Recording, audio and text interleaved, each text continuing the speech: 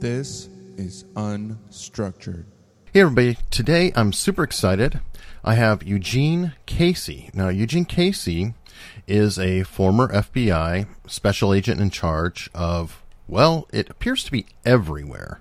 He has traveled all around the world and all kinds of amazing assignments, and I feel like we're going to barely be able to scratch the surface. How are you doing today? I'm doing great, Eric. Happy December. Happy December, yeah. This year is just blowing by. Getting into current time, I understand you're advising on a television show coming up? I am. I'm the technical advisor on a upcoming ABC show called Whiskey Cavalier, which should debut sometime maybe in February with a Super Bowl tie-in, it's looking like. Oh, nice. How did a 13-episode run? They're filming 12 for the first season. So they're right now shooting episode 8 in Prague. In Prague, okay. And from what I hear, it's going very well. Oh, excellent.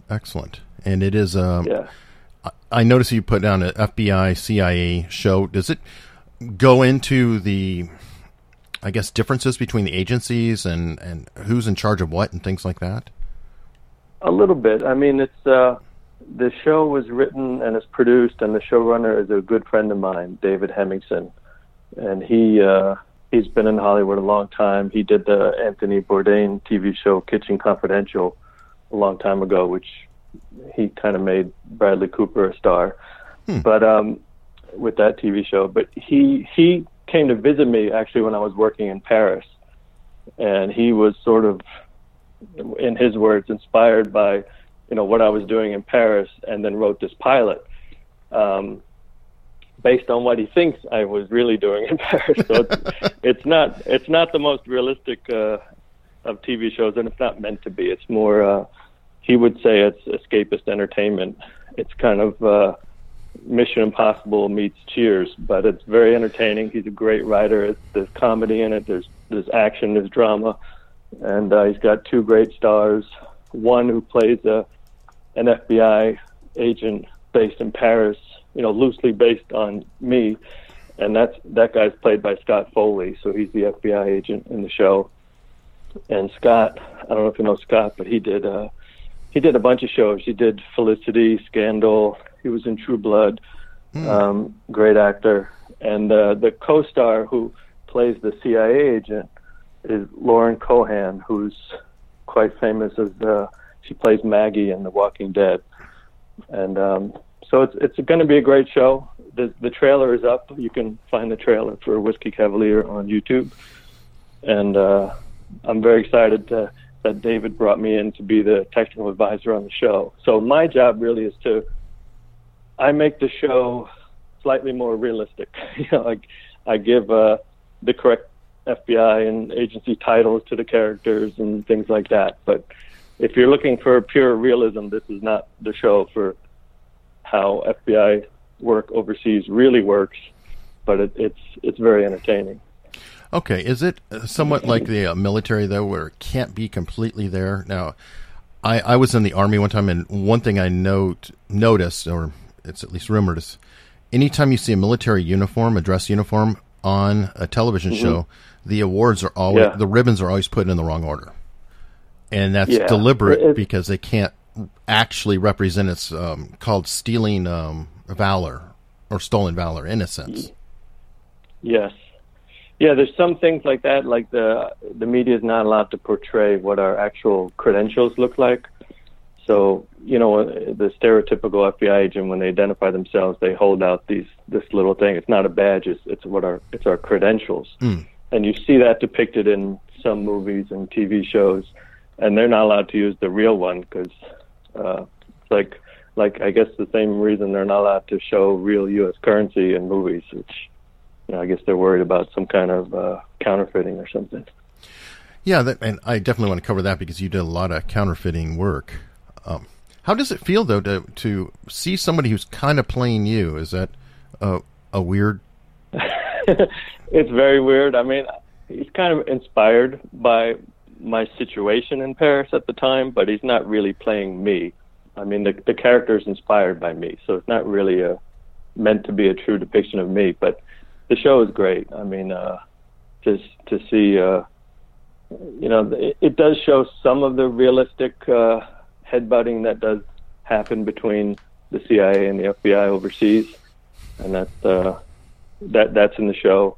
And my job was to tweak some of those things. We don't wear uniforms, so I didn't have to advise about uniforms, but things like the titles, getting the correct titles right, was important to me, because in the initial draft, it was, the head of the FBI office in Paris was referred to as the assistant director, and I'm like, no, it's not. That's not the assistant director. It's what we call the legal attaché, is the diplomatic title for the FBI boss in an embassy overseas. So the legal attaché, everyone in the diplomatic world calls it the legat for short. Okay. And that's how we're known overseas, the legat office. But if you say the legat in a U.S. embassy overseas, everybody knows you're talking about the FBI. Okay, and is that like, I've heard before from another agent that advises on television, things like, it's not the SAC, it's the SAC. The SAC is actually the special agent in charge of an FBI field office in the United States, which I've never been. I've never risen that high. So I've been a supervisory special agent where I supervised a squad of agents, but I've never been a special agent in charge. And a special agent in charge, like I said, runs a whole field office. Okay. And if it's a really, really big field office like New York or LA, it's actually assistant director in charge. Oh, wow. Yeah. Okay, now... Like compared to, I was stationed in Salt Lake City, which only had 90 agents at the time, so that had a special agent in charge. But New York City, which has, roughly over 1,000 agents, there's an assistant director in charge. Wow, actually, 90 agents sounds like a lot. Is it because the Salt Lake office covers a large geographical area? Yes, we had the second largest geographical area in the Bureau after the Anchorage office, which covered all of Alaska. But in Salt Lake, we covered all of Utah, Idaho, and Montana, which is a lot of square miles. Wow. Now, when you're working out of an office like that, the agents aren't going to work in Salt Lake City and then going all over the place.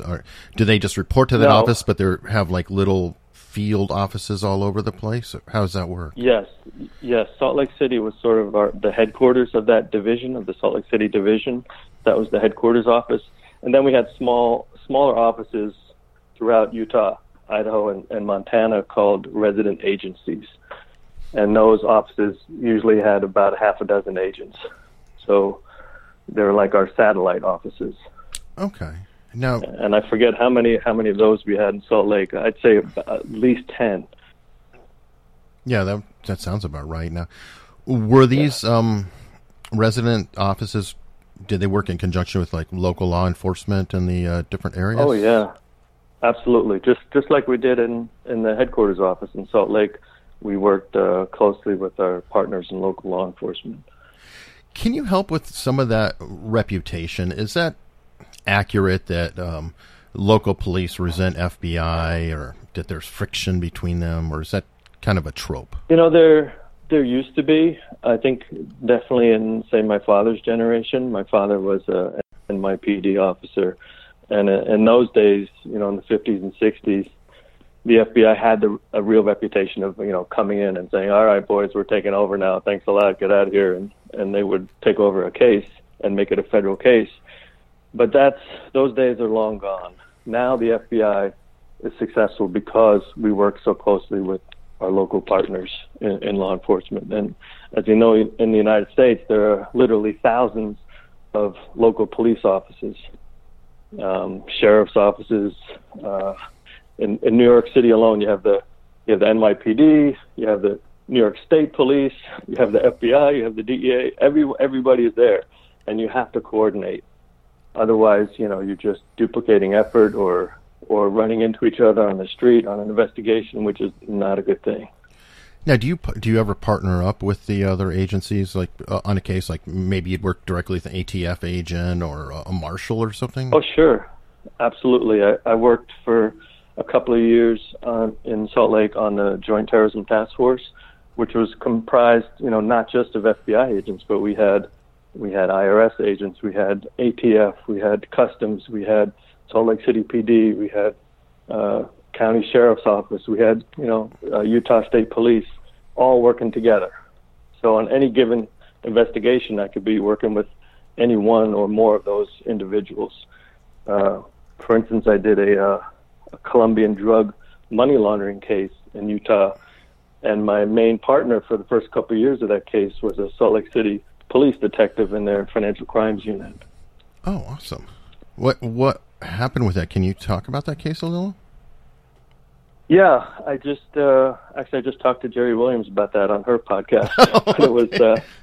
It was called Operation Utah Powder, and it started out in Jerry's field, which was my initial field as a white-collar crime agent. It started out as an advance fee loan scheme in Utah run by a Spaniard who was living in Salt Lake. What is that exactly, an advance fee loan scheme? Advance fee loan scheme, it's a con artist scheme, and basically what they do is they target small businesses who don't have good enough credit to get a legitimate loan from a bank. Okay. And so what they do is they tell these folks, hey, I got my own group of private investors, and we can make you a loan. And they make the victim fill out all these applications and stuff. And basically they say, okay, I'm going to pitch it to my investors. And then they tell them, oh, guess what? Your loan's approved, and we'll get you $6 million. But first you got to pay me my fee of $60,000 first. It kind of runs like that. And then they pay this advance fee, and they never get their loan. And that's kind of the way it goes. Wow. No. And so I had a guy like that in Salt Lake, and he had been ripping off people with this advance fee loan scheme, mostly in Spain and Portugal, even though it was based in Salt Lake. And, that kind of business in the long run is really not sustainable because you get a reputation of having never made an actual loan, and all you do is have angry clients. So just as I was closing in on him and I did a search warrant on his house, I realized he had switched businesses, and he had become a money launderer for Colombian drug cartels. And I sort of stumbled into it. Wow. That way. The money laundering I find fascinating because how exactly does that work? I mean, it seems like it would be more and more difficult to do all the time. It is fascinating, and it evolves as the money laundering organizations evolve, and how as law enforcement catches up to their latest techniques, they change their techniques. So I could give you a good example. So, for instance, in this case, they were using what we call the black market peso exchange, where they have, the drug cartels based in Colombia. They're exporting, say, cocaine to the United States, and they have a whole organization that just does that, distributes the narcotics. And then that's a big smuggling operation, obviously. And then they raise all this cash in the United States, and the problem for the head of the cartel in Colombia, for them to make a profit, they need Colombian pesos back in Colombia. So they have a problem with all this cash in the United States that actually is bulkier and heavier than the drugs they sent in. And because it's all in small denominations, in 5s, 10s, $20 bills. And so they have a whole separate organization that just launders that money back to Colombia. And the way they were doing it back in the late 90s and early 2000s is they would have someone called a peso broker in Colombia who's a professional businessman, and he had contacts with legitimate Colombian businessmen in Colombia and links to the cartel and links to a guy in the United States who could help them move money. So what he would do is link up these three parties and say, hey, Mr. Hardware store owner in Colombia, I understand you owe $100,000 to Stanley Tools in the United States in U.S. dollars. And he'd say, hey, I can pay that bill for you. You just give me the equivalent of 80,000 in Colombian pesos. And the hardware store owner's like, oh, I get a 20% discount? No problem. Here's 80,000 in pesos. And then that peso broker would call up my guy in Salt Lake and say, okay, I want you to wire $100,000 from that cash you picked up in New York last week and wire to Stanley Tools in Miami to pay off this guy's account. Wow, that's clever. This way the U.S. dollars never leaves the United States, and it looks totally legitimate. And it was a brilliant system. But as law enforcement caught on to this more and more, they would evolve, and they would do many different creative things. So years after that case, I was a money laundering squad supervisor in New York, the same squad that had helped me on that case. Mm-hmm. And by then they had adapted to different techniques. And let me give you an example of that. So I don't know how well you know New York City, but Jackson Heights, Queens is kind of the Colombian neighborhood. Okay. And they would have these guys either in Jackson Heights or in Washington Heights with the Dominicans who were also involved in the distribution of narcotics. And they would get together a group of people, and they'd make the transfer from the drug distribution organization to the money laundering organization with cash, and the guy would distribute it to say he'd gather 20 people and say, okay, today he gives everyone $5,000. He says, today I want you to all go out and buy iPods and come back to me at the end of the day. And they'd come back and they scour the city, buy up all these iPods, bring them to the same guy, and he'd put them in a container and ship it down to Bogota, and then we'd sell those in an electronics market in downtown Bogota.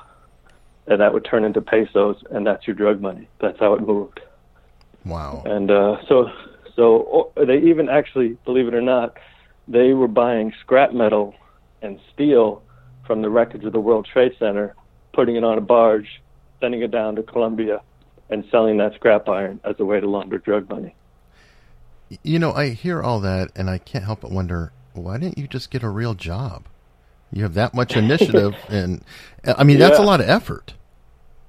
It is a lot of effort, but, you know, it's a multi-billion-dollar industry, and it's still going on. You know, I think law enforcement did a pretty good job of taking out a lot of these organizations in Colombia. And unfortunately, the leadership of that whole business just kind of moved to Mexico, and now Colombia is more just like a production facility where they make the cocaine, but the Mexicans are now in charge of the whole business. So it's like a whack-a-mole. You know, you take care of the problem in one spot, and it shifts and it moves, and we have to adapt and adjust our way of combating the problem. Have you watched Narcos on Netflix by chance? I haven't. A lot of people told me I should watch it, so it's on my watch list. But you know, I had a busy 21 years, so I missed a lot of TV. Oh, I understand that. But yeah. Now, I do plan on watching it. I've read somewhere that money laundering is rampant in the art world. Is that accurate? I've heard that too. I didn't work a lot of art crime, but I know people in the money laundering, law enforcement experts in money laundering, who tell me that, you know, real estate is rampant for money laundering, as is some of the art world business. And if you look into Russian organized crime, you will find links between the shady art dealers and Russian organized crime figures. So there's definitely a link. Is there would you think there might be a vulnerability on anything that has a perceived or intangible value? Like, and I brought up art, but it could be coins, it could be stamps, any kind of collectible that you can go up and down on. Sure, absolutely. Just like I explained how it could be iPods or Sony PlayStations or scrap iron. It could also be artwork. It could be your imagination is your limit on how money can be laundered, and that's why I love investigating those types of crimes, because the criminals were pretty sophisticated, and it was a challenge, you know, to figure out exactly what they were doing, how they were doing it, and then try to dismantle, which was the FBI's approach, dismantle the entire organization. Not just arrest one guy doing that, because that person would just be replaced and you had no impact. So we would try to take out entire organizations, and that's a lot of work. I can imagine, especially when you're getting involved with foreign entities. Yeah, and that's another thing I learned in my career at the Bureau, is that almost every one of my investigations had some kind of international nexus to it. And crime is just international these days. It's just the way the world is. And in order for the FBI to be more effective at that, we began this FBI Legat program where we had representatives in our embassies overseas, and I think we're up to 70 embassies now or something like that. But for instance, Paris, where I worked, we've had an agent there since 1945. And just to do coordination with the local law enforcement there to help us on investigations that we're doing in the United States and vice versa. So you're like the middleman. So if the French needed something from the FBI, they'd come to the Legat. If the Legat needed something, if someone in an FBI field office in say Salt Lake needed something from the French, they'd go to the Legat in Paris, and we would know who to go to within the French law enforcement structure and get that. So it's been very effective for us to work like that. It seems like there would be a lot of moving parts, though, and it would be very complex, especially culturally speaking.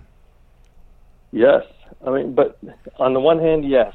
On the other hand, no. The brotherhood of police officers and law enforcement, it's almost the same around the world. And I've worked with cops literally in many different cultural settings in the Philippines and Saudi Arabia and France and Germany. And believe it or not, we all have the same, we all want to get the bad guys and do the right thing.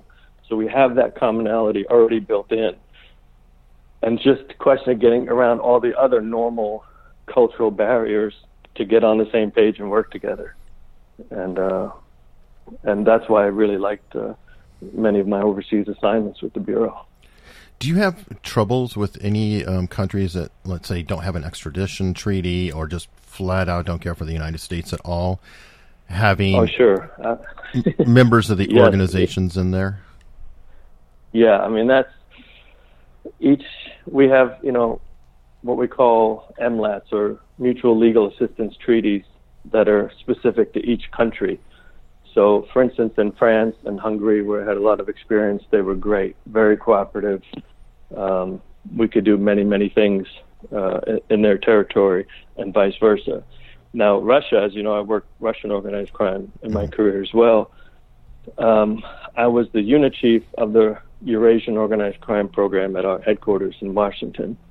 And as part of that program, I took some of my FBI agents who were working Russian organized crime cases because we weren't getting a lot of intelligence back through our Legat, through the normal channel. Our Legat in Moscow had a relationship with the Russian MVD, which is the equivalent of the FBI over there. Mm-hmm. And depending on the case, we weren't getting a whole lot of assistance. And that is because, as you probably realize, there are, depending which organized crime group you're targeting, there's links to politicians over there, and you can only go so far. So I led a delegation. We went to Moscow, and we met their officers, sat down with them, had a conference, shared information, shared intelligence, and this was back in 2006. So it was slightly different. I would say there was a lot more cooperation then than there is now. And so we did progress some of those investigations. Not all of them. Still some we'd get the runaround, but some of them, they would help us. And the next year I invited them to come to New York, and we had another meeting there, and we did the first ever joint interrogation of a Russian organized crime figure.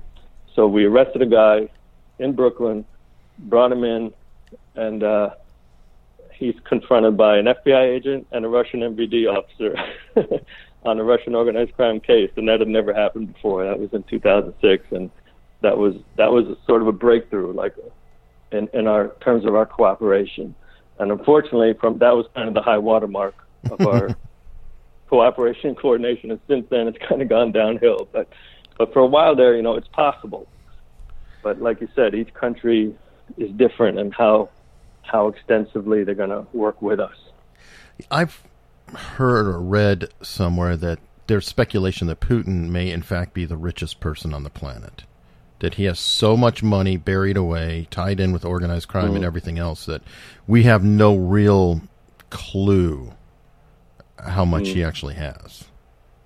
Yeah, I've read that too. I don't know how accurate it is, but it wouldn't really surprise me.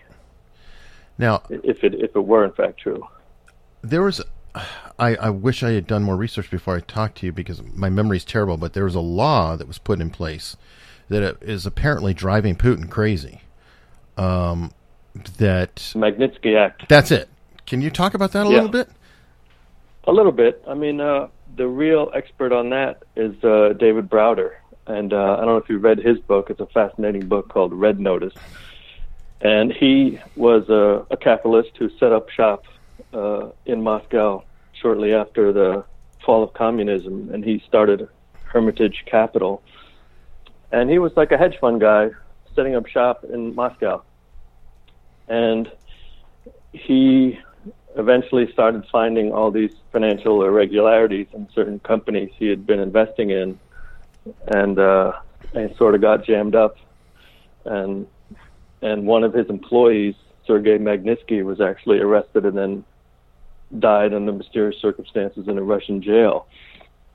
And that was the beginning of the Magnitsky Act. He and John McCain and other politicians in the United States put together this law that allowed the Congress to impose sanctions on specific individuals in foreign countries and make it illegal for U.S. citizens to do business with them.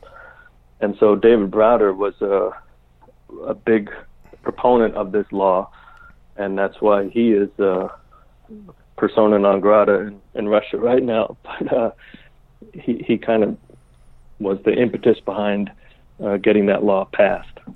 Yeah, from what I understand, he has to, or he literally is under threat for his life. Yeah, yes, and I believe that. I take that threat seriously. You know, when I was working in Russian organized crime, we were investigating the murder of another journalist named Paul Klebnikov. I don't know if you know about him or his case, but he worked for Forbes, Malcolm Forbes, in Forbes magazine, and reported in Moscow. But he was an American citizen, and he wrote a fantastic book about Russian organized crime called Godfather of the Kremlin. And Paul Klebnikov ends up getting assassinated in Moscow, and is shot and ends up bleeding out under mysterious circumstances in a quote-unquote stuck elevator in a hospital.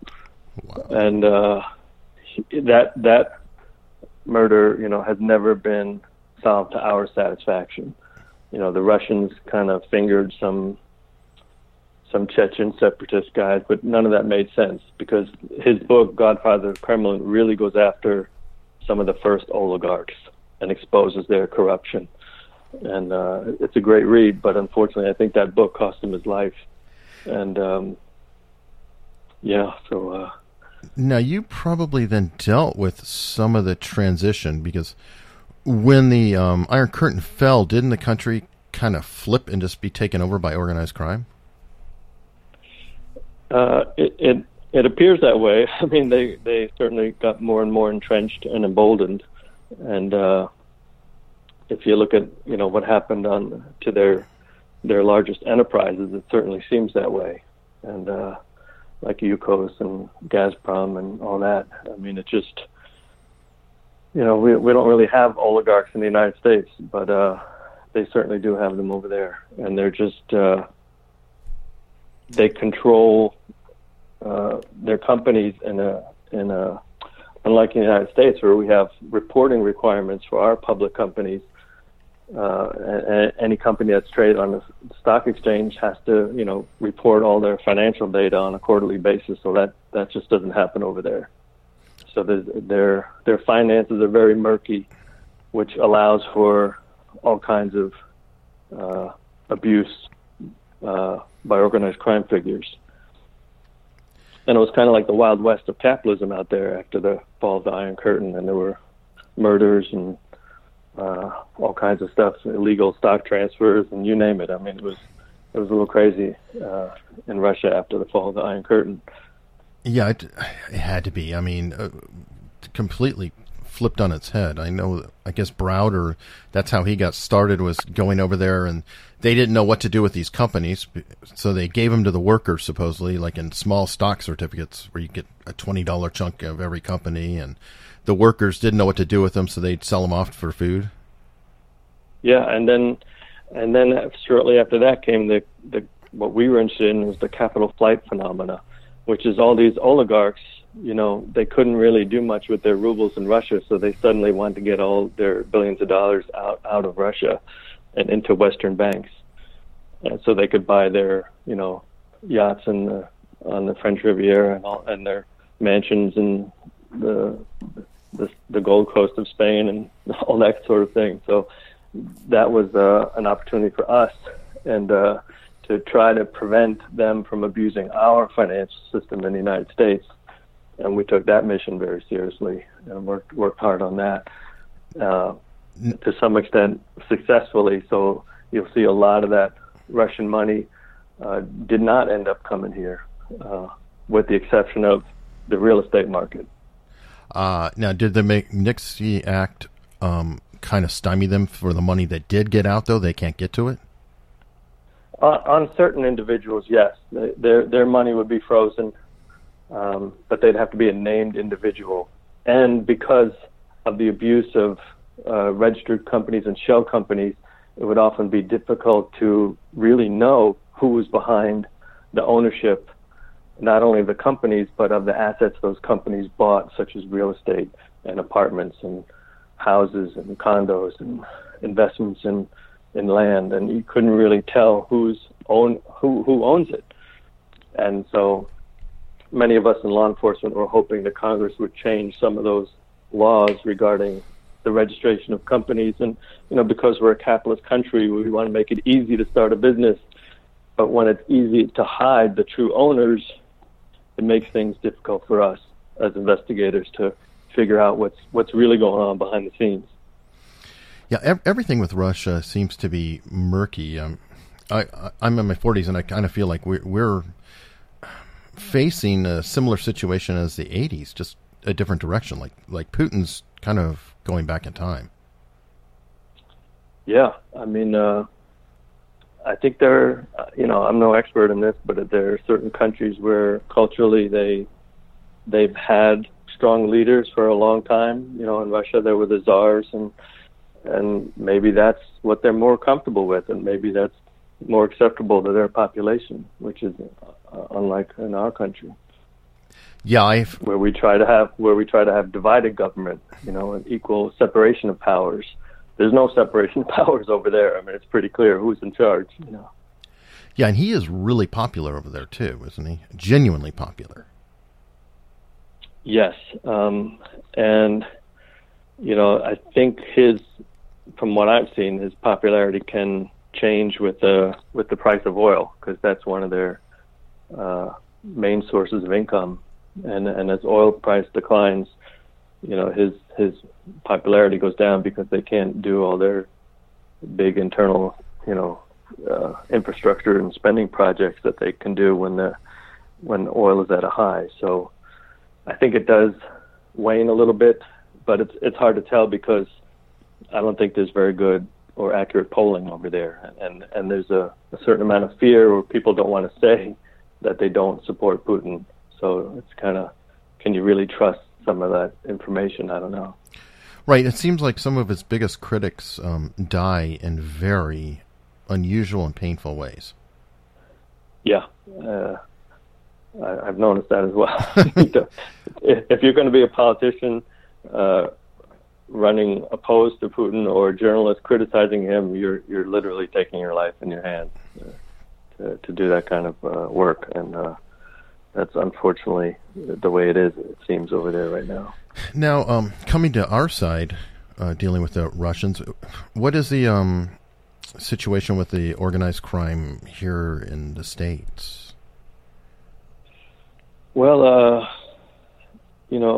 I think it's a phenomenon that's been part of this country for a long, long time, and I'm not sure it'll ever be completely eradicated just based on human nature, but the FBI, I think, did an amazing job with the La Cosa Nostra in New York City, for example, with the 5 families.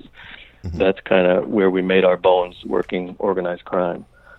And we have a lot of famous FBI cases involving those 5 families and undercover work, including, the cases our former director Louis Freeh worked on personally, and famous FBI agents like Joe Pistone, who worked undercover as Donnie Brasco. And we had tremendous success against the Italian organized crime families in New York City, but that doesn't mean they're down and out forever for good. We still have dedicated squads in New York working that issue, and then we have the relatively newer phenomena of Russian organized crime in the New York area, and as you know from your American history, that Italian organized crime didn't just stay in New York. It's in Los Angeles, it's in Las Vegas, it's in Atlantic City. There's and we're a melting pot, so it's no longer just an Italian group. Now there's organized crime, which I think you can make a good argument that gangs are organized crime. Sure. And certainly these money laundering groups that I investigated, these drug trafficking organizations, is also a form of organized crime, where there was a big organization, a structure, people had different roles, and so it's I'm not sure we'll ever eradicate it, but I think the Bureau has a pretty good track record, and the only thing I think we're lacking is more resources. The FBI is a relatively small organization. For instance, you take the NYPD, 36,000 uniformed officers for one city. The FBI is about 13,000 special agents, and we cover the entire United States. So every time I think Congress is going to give us more agents, and it doesn't happen. But that's all the more reason, I guess, you really need to work with local law enforcement, just for the numbers. Exactly. And that's why our joint terrorism task forces have been a success. But we have also worked in task forces with local law enforcement on something called the OCDETF program, Organized Crime Drug Enforcement Task Forces, which I also worked on in New York. The Strike Force, which was led by DEA, but it had FBI, NYPD, IRS, ICE. Everybody was there, all working together, and that's kind of the model that we use. And say you're on a bank robbery squad in a FBI field office, you're also going to be working with local law enforcement. So we've definitely learned to leverage our small numbers by doing that. I kind of wonder sometimes, and I pushed Jerry Williams on this, though. Are there too many agencies? I mean, I kind of feel like there's a lot of overlap, and why not roll ATF and FBI as one agency or things like that? I would not disagree with that. I think there was an opportunity after 9/11 to restructure things, and they did create a new bureaucracy called Homeland Security, which I think we would have been better off, like you said, doing more mergers than creating new entities. And so, for instance, after 9/11, when Director Mueller was, it was his first week on the job, and he's got these horrible decisions he's got to make in terms of his resources, and of course he's going to shift a lot more agents into counterterrorism. Mm-hmm. And so logically, he took them from a lot of our drug squads, and because he's famous inside the Bureau for having said, there's another agency that works that, which meaning the DEA. Right. So, which was no fun for a lot of agents working drug cases who were invested in those cases. Suddenly you're told, okay, you're reassigned to terrorism. So there was definitely some griping going on, but it was totally understandable because of the overlapping missions of federal law enforcement agencies. What worries me is, like the DA is, I think they should be rolled in too, personally. I mean, maybe I'm wrong on it, but I think the DEA and ATF and the FBI should all be one. It does make no sense because blue on blue encounters on the street and undercover roles on drug cases and stuff like that could lead to very bad situations. So it really doesn't make sense, and people get territorial, and it's in some cities there is no strike force where they're working together, and there's bad blood and history, and the agencies don't work together, and that's only a win for the criminals, not for law enforcement. Now, do you think these problems are coming from the top? Like, if everybody gets combined, then a lot of directors lose jobs. Could be. I think some of these agencies have been around so long. The FBI is over 100 years old. I think it's just political inertia, and I think we had that momentum after 9/11 when they did look at the whole picture again. And they went in a direction which I still don't understand, with the creation of Homeland Security. But I think that opportunity was a missed opportunity, and it's still there. But I think it's going to take political will on behalf of members of Congress to make that happen, and that's not an easy process. There's going to have to be hearings and commissions and input, but it can be done. I just don't see it being done. I don't see the political will right now. Now, you've been all over the world. Is there any country you think, hey, these guys are really doing it well? They're doing it right.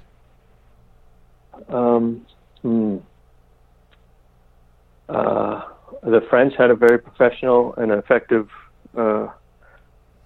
police structure. It had overlapping, like we do. They had the police judiciaire, they had the gendarmerie, and then they had the equivalent of the FBI, the DCRI over there. And so there was once you figured out who was who and where their jurisdictions were, we worked great together, and they were very professional, very competent agents over there. Other agencies I worked with, I worked for 6 months in Saudi Arabia, and I went there in 2004 when they finally agreed to let FBI agents come work with them inside the kingdom. And this is because, I volunteered to go there. I wanted to go there because, I knew 14 of the 19 hijackers were Saudi nationals, mm-hmm. and none of them were Iraqi, but we invaded Iraq, So I wanted to see for myself what's going on over there. And I think Saudi Arabia was in a bit of denial that they had a big Al-Qaeda problem after 9/11. And, but they could no longer deny it when Al-Qaeda changed its tactics and started doing operations and terrorist attacks inside Saudi Arabia, starting in mid to late 2003. And that's finally when Saudi Arabia said, okay, come help us. And working with them, there again, some very professional people there. And I really enjoyed working with them. But it was all out war. I mean, we were hunting Al-Qaeda while they were hunting us. Mm. And but the thing about them, we worked with an organization called the Mabahith, the Saudi Mabahith, which is kind of like the FBI and CIA combined in one intelligence agency. But they had counterterrorism responsibilities within the kingdom, so we worked with them. But on the one hand, we knew they were compromised and that they had Al-Qaeda sympathizers within that structure. So we had to be very careful about who we worked with and how much intelligence we shared, who we shared it with. We'd meet in different safe houses around the city just for our coordination meetings, and it was an intense time to be there. And they had a big problem with Saudi radicalized youth wanting to join with their Sunni brothers in Iraq fighting the Americans, so they would just be going across the border into Iraq. And then they realized, well, we don't have to go that far to fight the Americans. Let's do it right here in Saudi Arabia. So they started blowing up compounds where U.S. citizens lived who worked in Saudi Arabia. So that's when they knew we had to work together. Wow, that's horrible. Did you do a lot of honeypots and things like that to help extract bad agents or try to attract people in to trap them? In Saudi Arabia? Yeah. No. No. That we kind of vetted our people through our own methods, the people we were going to work closely with, and as you know, working overseas, translation can be a huge issue. So we started out with a group of people that we knew who were in the Saudi Mabath who had gone to university in the United States. So we knew they were fluent English speakers, and because they lived in our culture for at least 4 years, they understood us much better than the average Saudi. And we had a very productive relationship with a lot of people like that. And I worked with a colonel who had gone to UCLA, and he's now a brigadier general. But we had no problems.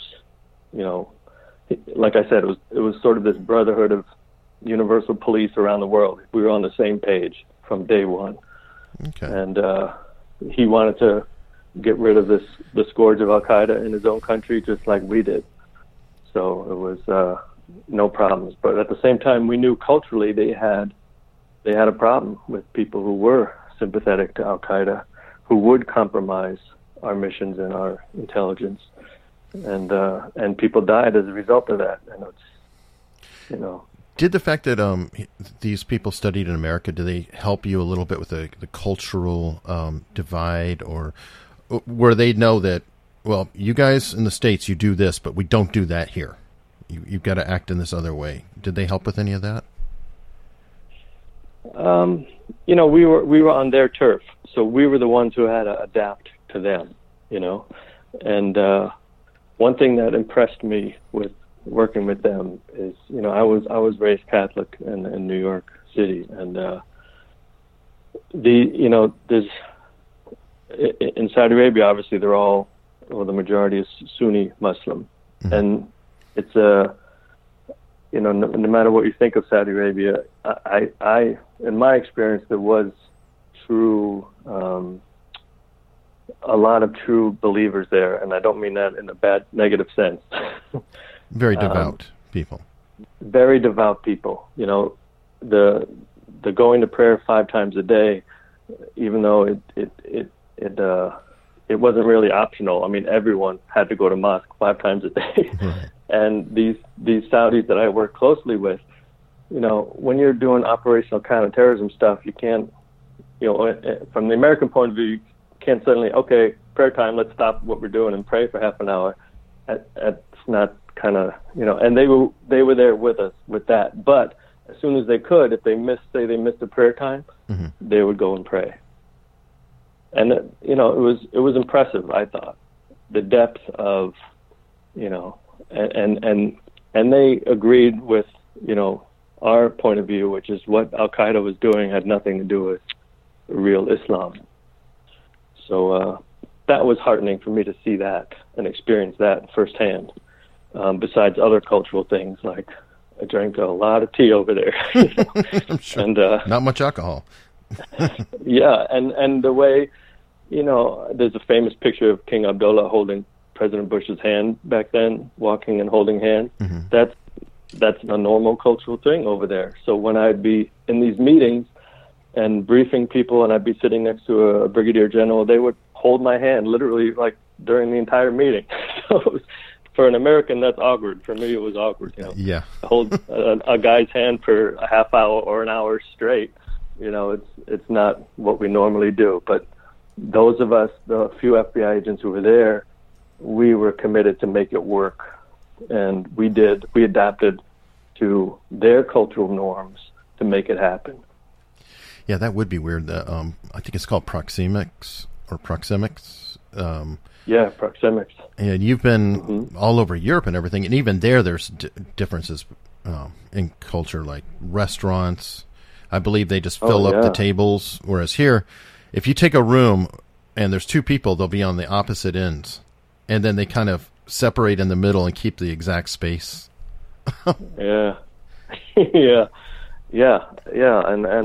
I have had the travel bug since I was a boy, and I was fortunate enough. I told you my dad was a cop in New York, but my mom was a secretary for Pan Am, so I was able to travel as a young guy, and my grandparents were from Norway, and I got to spend a couple of summers in Norway with my grandfather when I was 10 and 12, and I just had the travel bug from then on.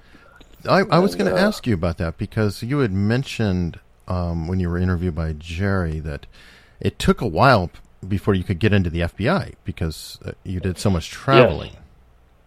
Yeah, my background investigation took, I don't know exactly how long it took, but it took them 4 years to hire me from the day I applied. So I think it took quite a while because I had been to so many countries, and they have to, check arrest records over there and make sure, check with their liaison partners and see, hey, you got anything on this guy? He wants to join us.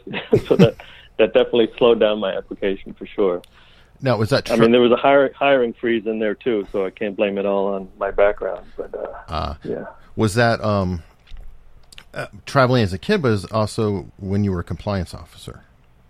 Did you do a lot of travel then too? I didn't do much travel as a compliance officer. That was all New York City based. But as a kid, I traveled, and then once I got to college, I did the stereotypical semester abroad thing. I actually went to Oxford in England, and that was fantastic. And then in graduate school, when I got my MBA, I did a semester in Thailand, and that was great too. Wow! And actually, my first significant overseas assignment with the FBI was in the Philippines, and in 2002, and that was a fantastic assignment for me as well because, in those days we were hunting Khalid Sheikh Mohammed, who was the real architect, the planner of the operational aspects of 9/11. Mm-hmm. And we knew that he had lived and worked in the Philippines. I don't know how much you know about the Bajoinka plot, but he was heavily involved in that, with his relative Ramzi Youssef, who we arrested in Pakistan. But Ramzi Youssef and Khalid was involved in the first bombing of the World Trade Center back in the 90s. Yeah. And anyway, so Khalid Sheikh Mohammed was involved with him in this other plot called the Bajoinka plot, which thank God didn't happen, but they wanted to blow up 20 airliners, Western airliners, at once over the Pacific and assassinate the Pope and President Clinton at the same time in Manila when they were visiting. So that would have been quite a plot. Wow. But luckily that was foiled in the Philippines by the Filipino police when their bomb lab caught on fire. And so when I was there, we thought maybe Khalid Sheikh Mohammed, after 9/11, fled back to the Philippines where he had lived before. And so I was involved in some aspects of trying to track him down there, which was, quite exciting. I guess so. And so, you were working against Al-Qaeda quite a bit. Now, is it fair to say that Al-Qaeda is kind of on the wane a bit and ISIS has picked up the slack, I guess? To some extent, yes. Both Sunni organizations, both attracting a bunch of new recruits, but ISIS is definitely on the wane right now as well. I mean, they're hurting. And Al-Qaeda, at least the Al-Qaeda that I worked against, which is called Al-Qaeda in the Arabian Peninsula, they are definitely still around. And they're in Yemen taking advantage of the complete chaos that's going on there to keep up their own little bases there. And so they haven't gone away. I think, like a lot of other FBI agents, you can't kill an ideology or kill your way out of an ideology. And I know the U.S. government has brought a lot to bear on this fight, including our military, but I'm not sure that it's something we can bomb our way out of. Yeah, isn't Yemen a proxy war between Saudi and Iran? Yes, because the Houthi rebels are allegedly supported and supplied by Iran, but it's from what I've read, it's just a humanitarian disaster. Do you have any? Oh, sorry. Go ahead. I was just going to say, Yemen is Osama bin Laden's ancestral homeland, so there's plenty of sympathy for Al-Qaeda in Yemen. Yeah, I don't doubt it. Do you have any thoughts about the Crown Prince of Saudi? I've never met him or worked with him. He was kind of after my time in Saudi Arabia. So, I just I fully support the assessment that the agency did on that incident with Khashoggi, and I know what kind of expertise the CIA has in the kingdom firsthand, so I trust that assessment quite a bit.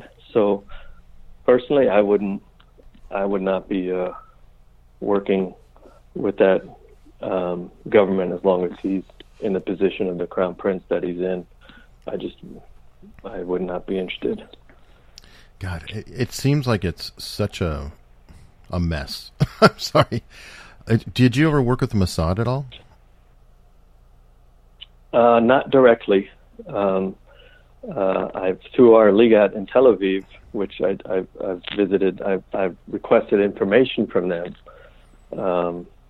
Unfortunately, I didn't get anything that was very helpful or useful. But so no, I haven't really worked firsthand with them. Okay. Now you're famous for having the opportunity to interview Carlos the Jackal.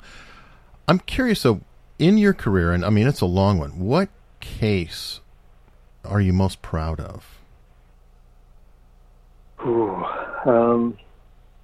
I think this long-running case that I mentioned there about the Colombian drug money laundering case, because I took it from, one guy depositing drug money in Salt Lake and ended up extraditing the heads of drug trafficking organizations out of Colombia based on that. And it took years. I didn't get a whole lot of support from my own organization to do that, but I did it, and very proud of that. Another case I was proud of was one I worked on in Paris, and that was the case of a missing girl, which is not normally what the FBI does, but when a missing U.S. citizen, when that happens overseas, we can get involved. And this happened to be the daughter of a U.S. diplomat stationed in Germany, and his daughter was attending school in France where she went missing, and so I worked on that case. And I was, I guess, proud of the results of that case, even though it was touch and go for a while. We had feared all kinds of things based on her communications about who she may have ended up with, and it was a case that luckily within 3 months we had her back safe and sound. So that was not normally what happens when a 16-year-old goes missing. True. Seems that way. Yeah. Now, that actually leads me down another path. I believe you've taught interrogation techniques? Yes, I have. Now, I've been hearing more and more from different folks who are involved with it. Chris Voss, I guess, did hostage negotiation. Chase Hughes is another person I've talked with over time. And they have kind of come out and said that some of our techniques like waterboarding are lazy and ineffective. Yeah, well, I would go a step further and say they're illegal and ineffective. True. It's tantamount to torture, and it doesn't work. That's the position, not just my position, but that's the FBI's position. Now, why do you think we were doing this? Was it a factor of revenge, do you think? Well, I think you got to look at who was driving that whole program and that war. And to me, I'm no expert in this matter, but it looks to me like the vice president was directly in charge of that whole operation, at the time. And unfortunately, he picked an agency to be in charge of that effort that really had no experience in interrogation. And they resorted to methods that are not productive. When you torture someone, they will say anything to stop the torture. And it doesn't mean you're getting to the truth. Right. And so, I think that whole operation was a disaster from the start. And, once some of these same subjects, after going through multiple waterboardings, when then suddenly the FBI was given access to them, and we did it, using our techniques, suddenly we're getting a lot of good intelligence. So, I certainly have strong opinions in this area. And if you really want a good firsthand example of the differences, I recommend a book to you called The Black Banners, by an FBI agent named Ali Soufan, who was mentioned in the book and the TV show The Looming Tower. But Ali Soufan was an FBI agent in New York assigned to the Cole investigation, Navy ship that Al-Qaeda blew up in Yemen. And so he's got a lot of great anecdotes in that book that explain our methods versus, another agency's methods, and what works and what doesn't. And so I would recommend you read that if you're interested in that topic. Well, definitely. And I think that I'm trying to think of the right term, but Chase Hughes has gone about it, and he's sort of, I think you even mentioned it before, that it's sort of like Columbo. Yeah, I mean that's sort of a rapport building technique. But step one would really be doing your homework and your research and knowing as much as you can about who you're about to interrogate before you even start. And that goes for interviewing or interrogation. And the differences are, interrogation is when someone is in custody, and they're going to be asked questions, so they don't have the option of storming out. So that's really the difference. And you've arrested them, and you kind of know you already have evidence against them, and you're hoping to get a confession. That's kind of the difference between an interview and an interrogation. So first step one is doing all that research, and then you got to put together your plan. Maybe if it's an interview, maybe you want to do a ruse. Maybe you want to approach them and pretend you're not law enforcement and do something else and see if you can talk to them, or introduce an undercover agent, or if you're doing an interrogation, maybe you're going to do in a high stakes scenario, you want to give them the pitch, which I've done many, many times, which is, hey, I got you good. Here's the evidence. You lay it out. You let them read the indictment. Say, hey, either going straight to jail or you're going to work for me. What do you want to do? And if you want to work for me, it starts by telling me everything you know about the criminal activities you were involved in. And then step two is, if I think you can help us, I'm going to let you out of here and you're going to work with me on the street. And I've been successful in doing that many times. And most people, when faced with that decision, once they're convinced that you've got them good, they're going to work with you. And so, unlike in the movies, in the real world, we do end up having these long-term sort of intimate relationships with criminals, which is not, what you think about when you sign up for this kind of job, but that's how it ends up. Does that sometimes go bad, like Whitey Bulger? Sure, it can go bad if you start believing some of the BS that your source is giving you. You can go down that road, and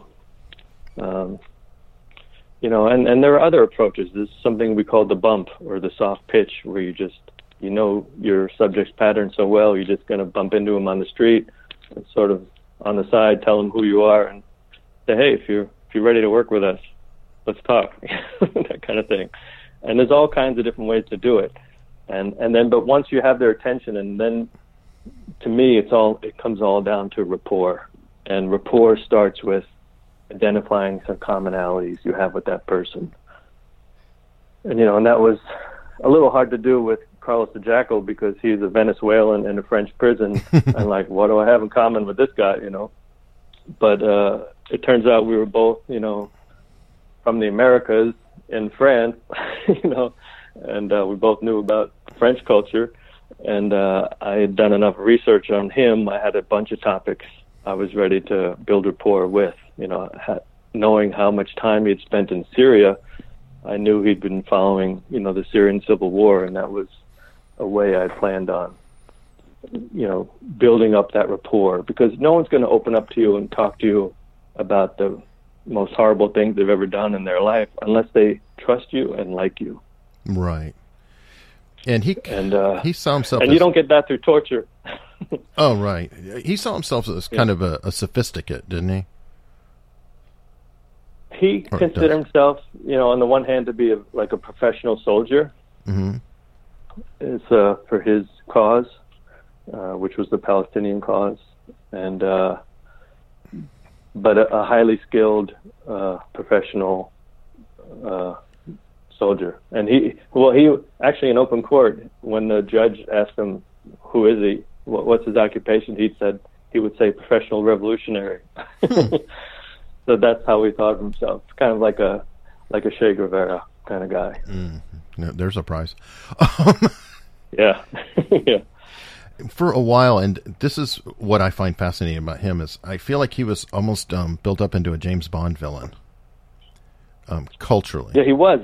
He was twisted into that way by so many of the distorted depictions of him, through Hollywood and writers and books and stuff. And so he initially became associated with the Jackal by the British media. They knew his code name was Carlos, and when he did his first baby terrorist attack in London in the early 70s, the British police found the apartment where he had been staying, and they found next to his bedside a copy of the book The Day of the Jackal, which is about an assassin going after Charles de Gaulle, which got nothing to do with Carlos, but the media called him Carlos the Jackal. And then, Robert Ludlum wrote this book, The Bourne Identity, that starts out with some news reporting about the real Carlos the Jackal, then goes way off into fiction land about Carlos the Jackal, and from then on it was all these, crazy things about a hired assassin and all this stuff. I mean, but he does have some elements of that in his own biography. He was sort of a hired terrorist for Gaddafi and Saddam Hussein. So but the true story of him was, I think, never really been shown in the American media. But there was a French-German film that does tell his story, and it's pretty accurate. It's just called Carlos. And it's a 5.5-hour film by a French director, but it's so well done. And I was more impressed with the actor after I met the real Carlos. But I watched that as part of my research, and the actor Edgar Ramirez, who is Venezuelan like Carlos, and in the movie speaks 5 different languages like Carlos. He actually did a pretty good job. Yeah, I was going to ask you about that. Are you a polyglot yourself? Well, I speak some French and a little Norwegian, and I used to speak a little Thai. But with each new language I try to learn, I lose the older one. Okay. So, like when I was trying to learn French, I would first think of the Norwegian word, then the Thai word, and then I'd find the French word. So I think I've successfully erased all Norwegian and Thai from my brain at this point. Okay, so mostly French now. Is it true that they get a little annoyed with American pronunciation, or?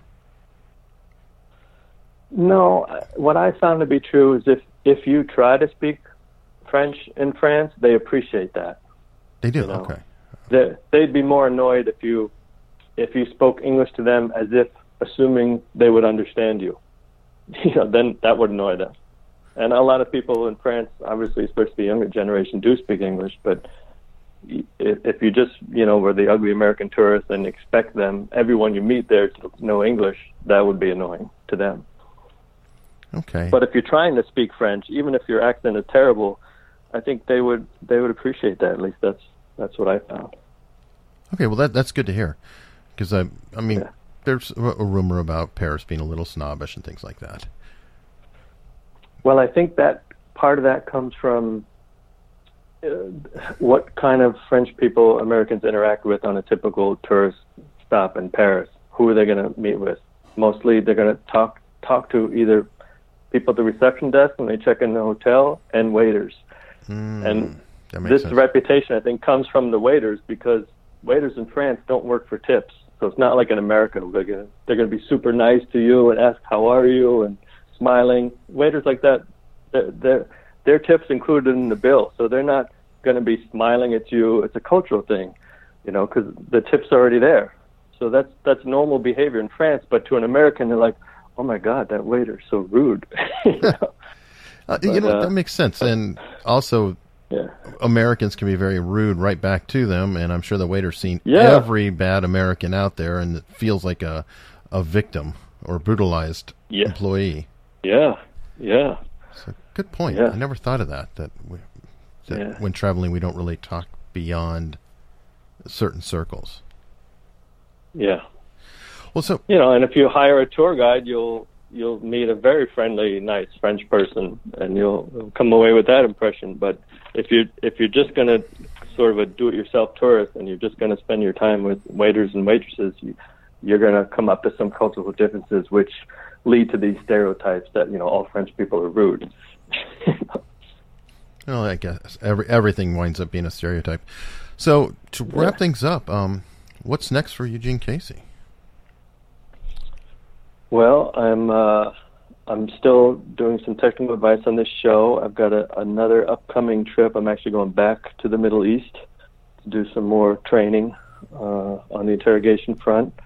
But I've signed an NDA, so I can't tell you which country or which service I'm going to be working with. But I'm staying in that game, at least part-time, keeping those skills fresh. And I'm writing a book. So I'm writing a book, sort of my true stories of what I did in the FBI. And hopefully I'll get a publisher, and we'll see how it does. Excellent. When do you anticipate that being complete? I'm about 1/3 of the way through, and so I give myself another 9 months, and I hope to have it done. Now, if people want to find out more, do you have a website, or can they? I don't yet. I've got a public profile on LinkedIn and Facebook. I will definitely link those up. All right. Thank you so much for coming on and sharing all your experiences. You're very welcome. Hi, I'm Tyson Franklin, the host of It's No Secret with Dr. T, which is a small business and marketing podcast. Each week, I interview business leaders who openly share the secrets to the massive success. It's No Secret with Dr. T will educate, entertain, and inspire you. Check it out. You'll find it wherever you listen to podcasts, or you can go to my website, tysonfranklin.com. I did not grow up with very much money. Money's energy. Money is something that really scares me. You had about 60 grand in debt. Money isn't the answer. Somebody should just give me a lot of money. My dream was to be the WWE wrestler, but you realize that your dreams change over the years. Money is a tool. It's a key to a gate. And at the other side of the gate is the things that you really want to do with your life. It's the things that matter most to you. It's pursuing those values that make you ultimately happy. Listen to Inspired Money at inspiredmoney.fm.